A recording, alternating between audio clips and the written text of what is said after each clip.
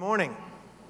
It's good to see all of you here. Thank you for coming, joining us for worship here at Ivy Creek Baptist Church. And it's good to be back here among you people. Last week, I had the pleasure of being able to get away with my wife for just a weekend away as we celebrated our 19th wedding anniversary. And thank you very much. She married me when I was 10, and oh, that's not true. You know better than that. We actually, when we did get married, Caroline was young. She was impressionable. She didn't know me very well at the time. She made the decision to say yes, and now I can say 19 years later, she knows all of my faults. She knows all of my bumps and warts and bruises, and she still loves me anyways, and I am very blessed to have her as my wife. And honey, thank you for marrying me, and thank you for giving us the opportunity to get away. We did enjoy that time, and I want to thank Marty Youngblood for also filling in for me last week and for ministering the Word of God to you. He is a great friend, and he's a wonderful church member, and we're very grateful to have him, and I'm grateful that he was able to stand in my stead in my absence last week. I don't know if you're like me or not, but when January rolls around every year, it's contemplation time for me at some points. I start thinking about things, thinking about the future and thinking about how the year is going to turn out. And sometimes I begin to wonder what happy times may await us in the coming year, what sadnesses may come. I often wonder what kind of reacquaintances I may make with some friends, and will I make some new friends along the way? And sometimes I often wonder, will I have to unfortunately say goodbye to friends? I wonder about health. I wonder if good health will be what defines the upcoming year, or will it be sickness? Sometimes I wonder about setbacks. Will the year be marked by many setbacks, or will the year be marked by strides towards the future? Here's what I know to be true. Nothing remains the same. 2017 will not be like 2016 was, nor was 2016 like the year before it. Twists and turns will come in the road. There will be ups and downs. Things will happen that will not leave me the same way as I am now.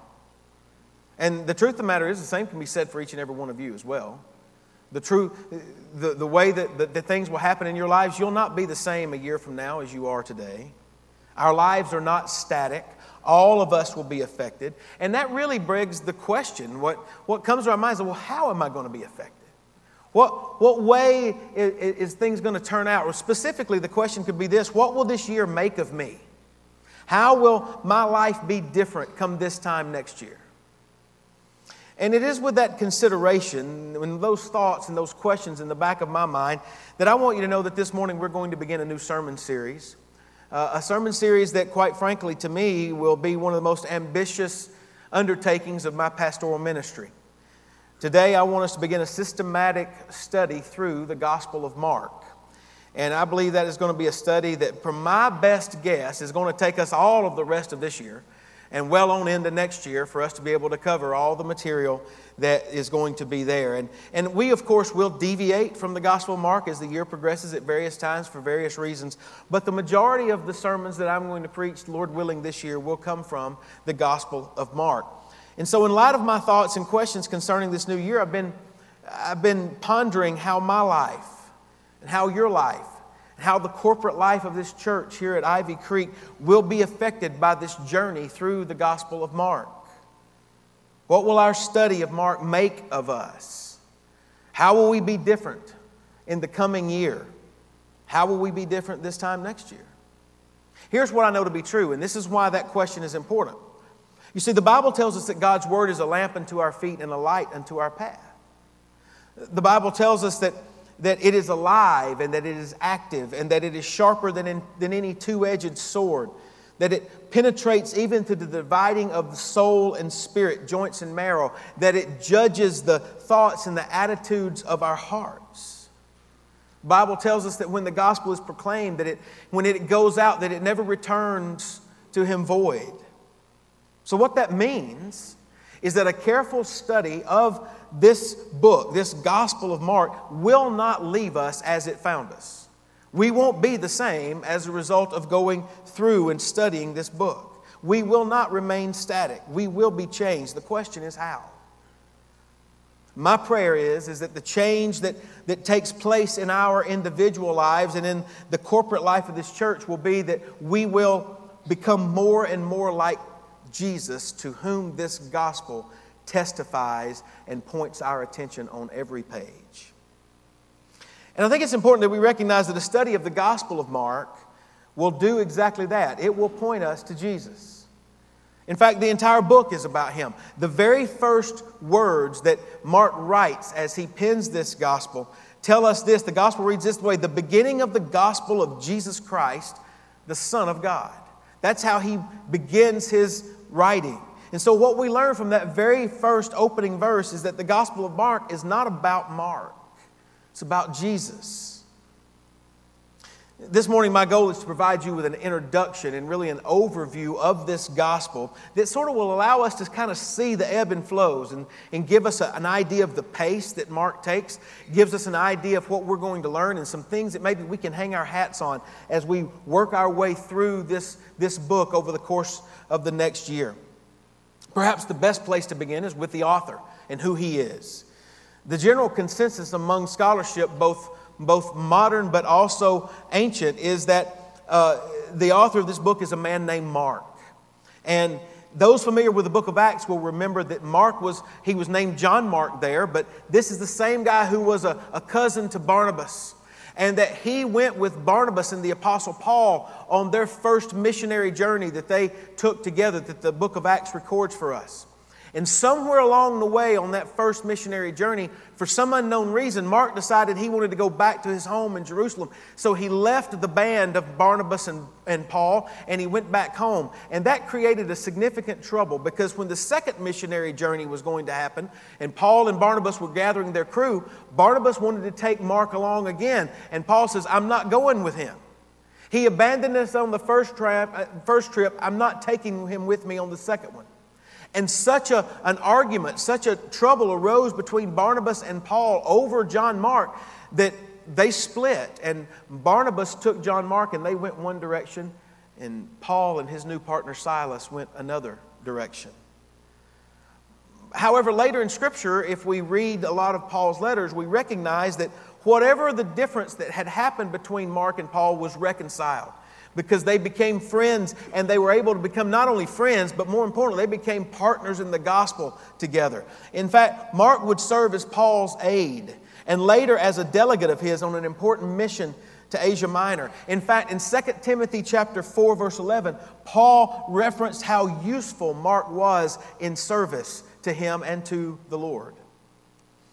It's interesting, Mark not only served right alongside the Apostle Paul, but he served right alongside the Apostle Peter as well. In fact, in 1 Peter 5:13, we read that Peter affectionately referred to Mark as his son. In fact, as early as the first century, Mark was said to be the one who wrote down accurately, though not in order, all that Peter remembered of the things said and done by the Lord. Consequently, the general consensus is that Mark's gospel is an account of the remembrances that the Apostle Peter often preached about concerning the life in the ministry of Jesus. While there is some debate as to regard exactly when Mark penned his gospel, most believe that Mark's was the first gospel written somewhere between the mid to late 60s AD. And it was probably somewhere during that time that after it had been written, that both Matthew and Luke, most scholars believe that they made use of Mark's gospel when they wrote their own. What we'll see as we study through this gospel, you'll no doubt find that, as one commentator has put it, it is a gospel narrative that is on steroids. You see, unlike Matthew, whose intended audience was the Jews, and therefore he began his gospel by talking about Jesus' birth narrative and positioning it in such a way so that they understood him as being the King of the Jews. And unlike Luke, whose intended audience was the Greek-speaking Gentiles of the world, and so he began with the gospel narrative there of the birth of Christ in such a way so that Jesus could be presented as the Son of Man. And unlike the Gospel of John, that begins his gospel in such a way as pointing back to the beginning of time and pointing to the fact that Jesus existed before time began, you don't find any of that kind of talk in Mark's gospel. Mark doesn't give us any of the lengthy stories about Jesus' birth or his childhood. He doesn't provide us with any genealogical lists. He doesn't give us any theological laden prologues. Instead, what Mark does is he goes straight to the ministry of Jesus, and he does so with amazing speed and energy. And perhaps Mark begins his gospel this way is because he, as many scholars believe, is intended to write to the Romans of the world. Those Christians who were there in Rome who were undergoing great, significant persecution at the hands of Nero. The Romans were known to be a people of action. And consequently, as we will note as we study it, Mark's gospel is quickly paced and it is very action-packed. In fact, the most often repeated word throughout the gospel of Mark is the word immediately. And Mark uses that word over 40 times. As he makes his way through, he's constantly keeping us on the move. He never lets us stay still for very long.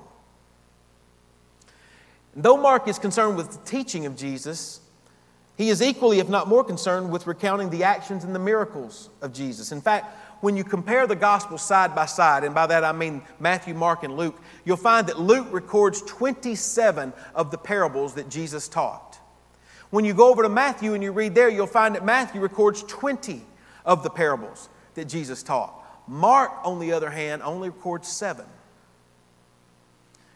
On the other hand, though Mark is significantly shorter than both Matthew and Luke, you'll find that there Mark records more of the miracles that Jesus performed than either Luke or Matthew.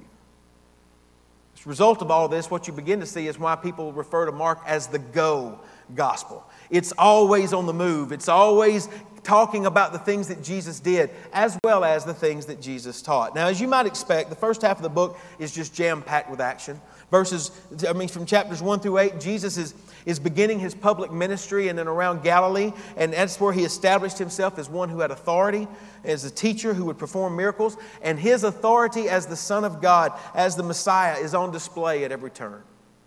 I like the way Mark Strauss summarizes the first part of Mark's gospel. He says, Jesus calls disciples who drop everything to follow him. He captivates his hearers with remarkable teaching. He commands demons to come out of people and they obey. He heals the sick with a compassionate touch. He quiets a storm with a strong rebuke. And what is the response of all the people who are there, who witness all of these miracles and these things to take place? Well, it's awe and it's wonder, it's amazement, it's marvel. They can't get over who he is and what he's doing. In fact, after having just quieted a storm in chapter 4 with a verbal command, his own disciples look at one another and says, who can this be that even the wind and the sea obey him? Who indeed? That really is the question that seems to be on everybody's mind in the first chapters of Mark's gospel.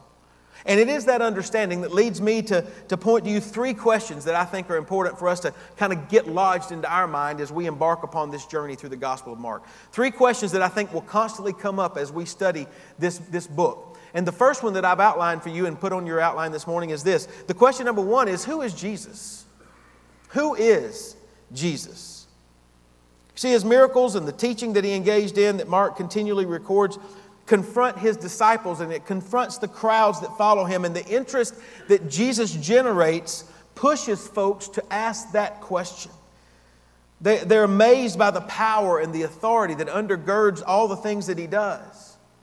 And so they want to know, who is this Jesus? They're not the only group that want to know who he is, though. As you might imagine, as we continue to study Mark's gospel, we find that there was a lot of opposition that came his way.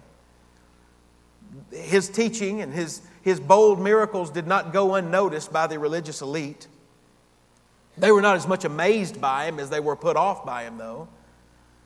In fact, it doesn't take long before Jesus begins to experience the opposition of the religious leaders. And to quote Strauss once more, those leaders are scandalized when Jesus claims to forgive sins, and when he hangs out with sinners, and when he treats the revered Sabbath commands as apparently optional. As a result, they begin to plot against him, seeking ways to eliminate this upstart who challenges their influence among the people. They accuse him of being in league with the devil. But nevertheless, what we also see is that his popularity continues to grow, and he continues to amaze all who encounter the power of God that is working through it. As Mark's gospel accounts continues, we find Jesus continuing to perform miracles. He casts out a legion of demons. He heals an incurable disease. He raises a dead girl back to life. He walks on the water. He feeds large, massive crowds with little more than just a few loaves of bread and a few fish, and he does this twice. Yet Mark continually records that Jesus didn't want his identity being known. He's secretive about what he's doing. He silences the demons who cry out his identity, and he tells those who are beneficiaries of his miracles not to go and tell anybody what he had done.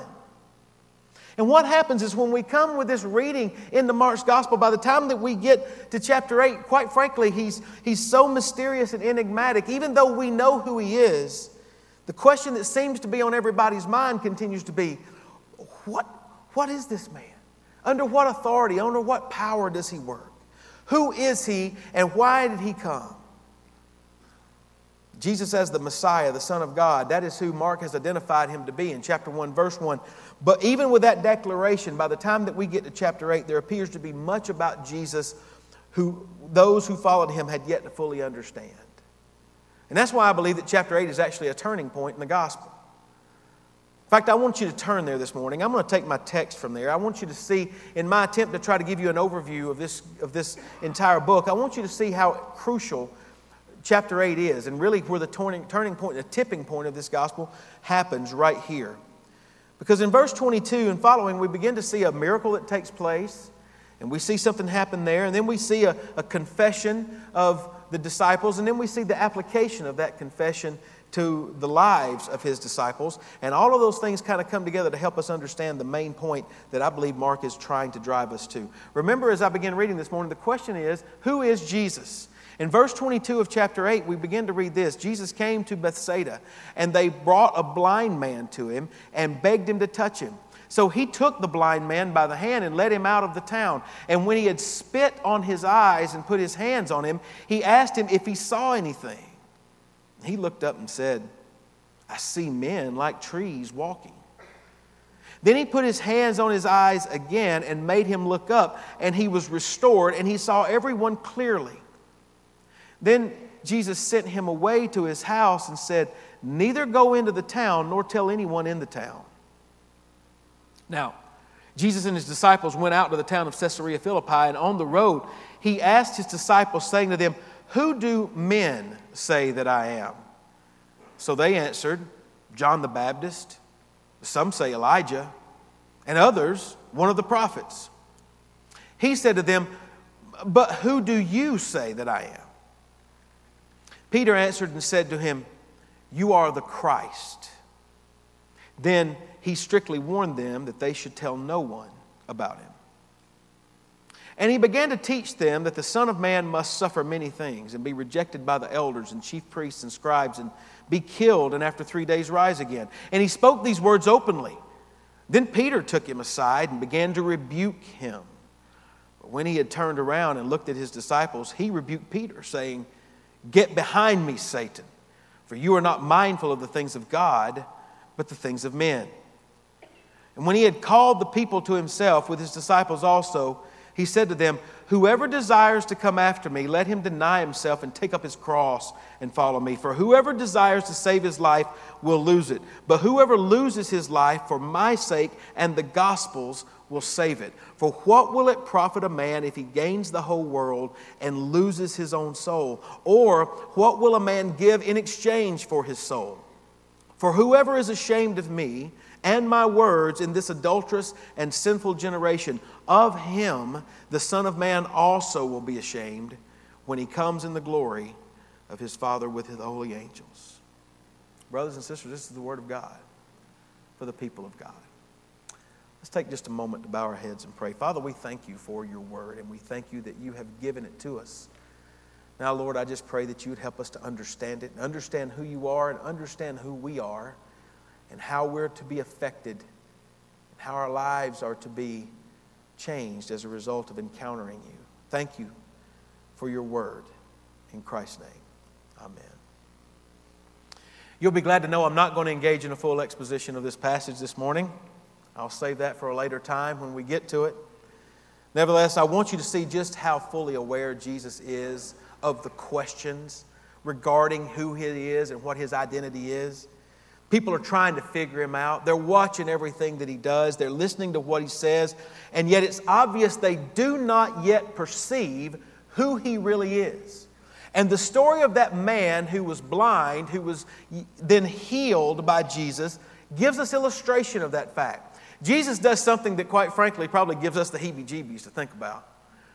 This man born blind comes to Him, and Jesus heals him by spitting on his eyes. That's not something that we do regularly in our culture today. And when we read that, we think about that, that's weird to us. But nevertheless, that's how Jesus goes about it. He lays His hands on him, and then He asks him, so tell me what you see. And he says, well, I can see, but people out there look like trees that are walking around. And what that tells us is that his sight has been restored, but he doesn't see clearly. He has the ability to see things, but not with clarity. Hang on to that. Because Mark moves us from that miracle to the next section. And immediately after Mark tells us that event takes place, he asks this question of his disciples. He says, who do men say that I am? And that's the question that's been hanging over this entire section. Who is Jesus? Well, note the varied responses of His disciples. They say, well, some say that you're John the Baptist.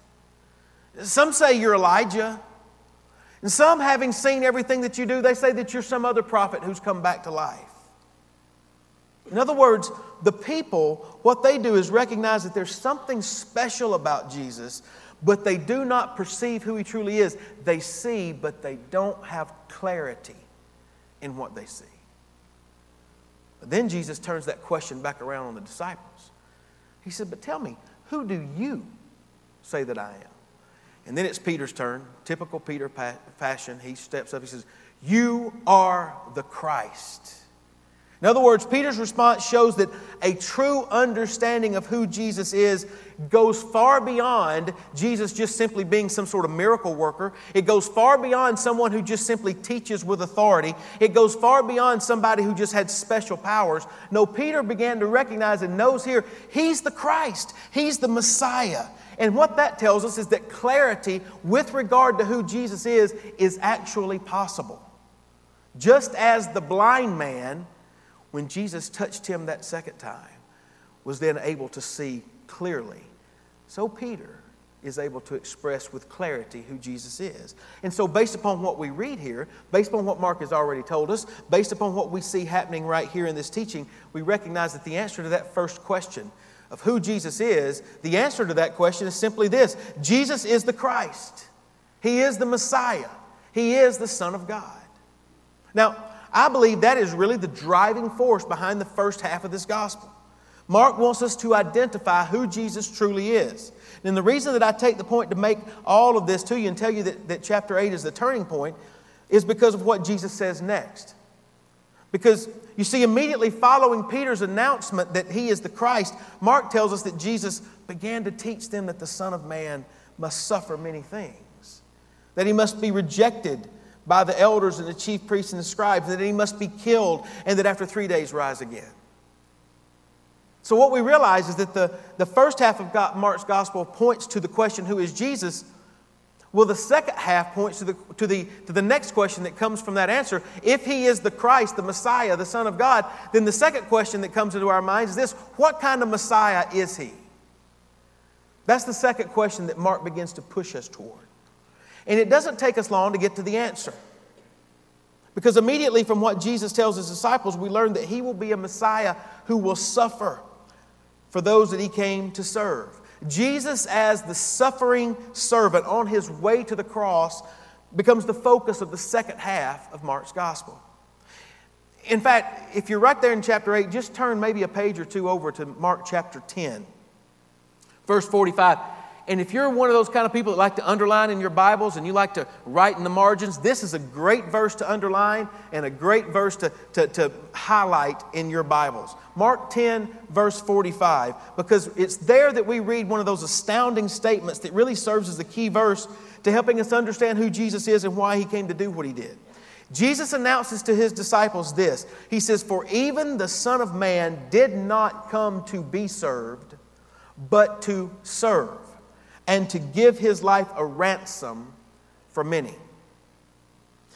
Remember, Jesus back in chapter 8 had already said that he would be rejected. He's already said that he would suffer. He's already said that he would ultimately be killed. Here we see the reason that all of that is going to take place. All of that will happen because he willingly is serving others by giving his life as a ransom in their place. So in light of what Mark has told us, note the second answer to the second question. What kind of Messiah would Jesus be? Well, the answer is this. He is the suffering servant who gave his life in order to save sinners from their sins. And listen, the rest of Mark's gospel, it just takes us on the journey that ultimately took Jesus to the cross, where he was ultimately crucified between two criminals as if he himself was a criminal. On that cross, we read that he was mocked and that he was reviled. And finally, we read that he breathed his last. And when that happened, Mark records for us that the sun refused to shine from the 6th hour to the 9th hour, from about noon until about 3 o'clock in the afternoon, when the sun should have been at its brightest. It was completely dark. The Bible also tells us at that particular moment that the veil in the temple that separated the Holy of Holies from the people was torn in two from top to bottom. That took place as well. And having witnessed all of that, at the foot of the cross was this centurion soldier, this Roman soldier whose responsibility it was to carry out the crucifixion of Jesus, saw all of that take place, and he looked up at the lifeless body of Christ hanging on the cross, and he uttered these words, "Truly this man was the Son of God." You see, all that Jesus had done, all that he had taught, all of it had happened, and it had given testimony to who Jesus truly was and why he came. So that really is what Mark wants to portray to us. Who is Jesus? Well, he's the Christ. He's the Messiah. He's the Son of God. Well, what kind of Messiah is he? He's the suffering servant who came to give his life as a ransom in place of sinners just like you and just like me, so that we might be saved. He did not come to be served, but to serve us by sacrificing himself. That, I would submit to you, is the central point and the primary goal of Mark's gospel. But there remains one last question that we must ask. You see, there is a question that we ask not of the text, but a question that we ask of ourselves. And the question is this: in light of who Jesus is and what he came to do, in light of the fact that he is the Messiah who came to suffer for sinners in order to save them, then we come to the third question of our text, and it's this: what difference does it make? We might even ask it this way, as I did in my introduction. What will our study of the Gospel of Mark make of us? How will it change us? Honestly, what difference does the fact that Jesus is the Messiah, come to save sinners from their sins by serving them through sacrificing, what difference does that make? Well, I want to point you back once again to that pivotal passage in Mark 8. Remember that once Jesus had said he would be killed and that he would be suffered and that all those things would happen to him, Peter rebuked him. And just as a freebie to you this morning, rebuking Jesus is never a good idea. Never turns out well. In fact, Jesus turns around and he looks Mark straight in the eye and he tells him, he calls him Satan. He rebukes Peter. And he says, "Get behind me." And he gives the reason why. He says, "You're not mindful of the things of God, but the things of men." In other words, Peter, you've got your eyes and your thoughts resting on things that are happening right here and right now. You're not thinking about it from God's perspective. And then Mark follows that interesting interchange with a teaching moment in which Jesus tells his disciples that what was going to happen to him, they too must be ready to endure themselves. In fact, let me read once more for you those verses. I just want you to hear them once again. Verse 34 says, "Whoever desires to come after me, let him deny himself. Pick up his cross and follow me. For whoever desires to save his life will lose it. But whoever loses his life for my sake and the gospel's will save it. For what will it profit a man if he gains the whole world and loses his own soul? Or what will a man give in exchange for his soul? Friends, these words penetrate our hearts and minds. They should. They tell us unequivocally that an encounter with Jesus Christ, the Messiah, who came to suffer for the sinners that He came to save, will not leave us as it found us. In fact, His words force us to identify and deal with the things that matter most to us. And what Jesus tells us is that a choice must be made between these things and Him. See, as it pertains to Jesus, we cannot remain neutral. Once we encounter Him, once we see Him for who He really is, then we're forced to decide where our allegiance will be. And as Jesus clearly states, such a decision has eternal ramifications. You see, in that first century world, to pick up one's cross, it meant that any would-be followers of Jesus would be willing to bear the pain and the persecution that came along with being one of His disciples. His words speak of allegiance and of obedience. In other words, the disciple and the follower of Jesus must be ready to share in the same fate that Jesus would encounter. As one writer has put it, a cross-bearing disciple is the only kind of disciple that there is. Consequently, Jesus says that those who are willing to lose their lives are the ones who will save it. And I want you to know, such a concept runs completely afoul of everything that we know in our culture and in our world today. The world tells us that we got to look out for number one. The world tells us that we're to pamper ourselves. The world tells us that we're to save ourselves. Even as kids, we learn the phrase that finders are keepers and losers are what? Jesus says just the opposite. Jesus says that it is the ones who are willing to lose their lives. Those are the ones who wind up finding their lives. Those are the ones whose lives are saved. The eternal dimension of the nature of how we are affected by an encounter with Christ, the suffering servant, is made clear by the question that Jesus asks, what will it profit if a man gains the whole world and then loses his soul? Or what will a man give in exchange for his soul? You see, here Jesus moves past what can be seen and touched and amassed and counted in this life, and He lifts our eyes past the present to eternity. And when He speaks of the soul, He speaks of that part of us that goes on to live long after our physical bodies have died. You see, there are many who would say to you today that once you're dead, that that's all that there is, that nothing happens past that. I want you to know the Scriptures teach us completely differently from that. That we will live in eternity after we have died in this life. The question is, where or with whom will you spend eternity? This is why I believe that when we come to the Gospel of Mark, encountering the fact that our lives will be changed as a result of coming in contact with the Jesus that Mark tells us is of critical importance. You see, as we read and study about Jesus over the next year or so, we're going to be continually forced to reckon with who He is and with the demands that He makes upon our lives as a result of who He is. We're not going to be able to remain passive. We're going to have to decide whether we will follow Christ or whether we will reject Him. And as Jesus put it in clear as possible terms in verse 38, for whoever is ashamed of me and my words in this adulterous and sinful generation, of him the Son of Man also will be ashamed when He comes in the glory of His Father with His holy angels. So understanding all of that leads me to my sermon in a sentence this morning, which is this. You and I cannot remain the same once we encounter Jesus the Messiah, because He is the suffering servant who came to save sinners by dying in their place. And He rightfully has the authority to make His claim upon our lives.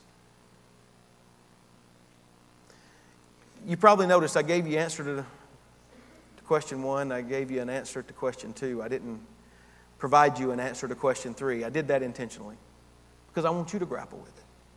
I want you to grapple with what difference does it make that Jesus is who He is and that He came to do what He came to do. What does it mean for you? But even though I didn't provide you an answer, let me at least state this for you this morning. I believe that the claim that Christ makes upon us requires us to surrender our lives to Him. knowing how much we have been forgiven by His service and by His sacrifice. I believe that it means that we must repent of our sins, that we must have godly sorrow because of our rebellion against Him.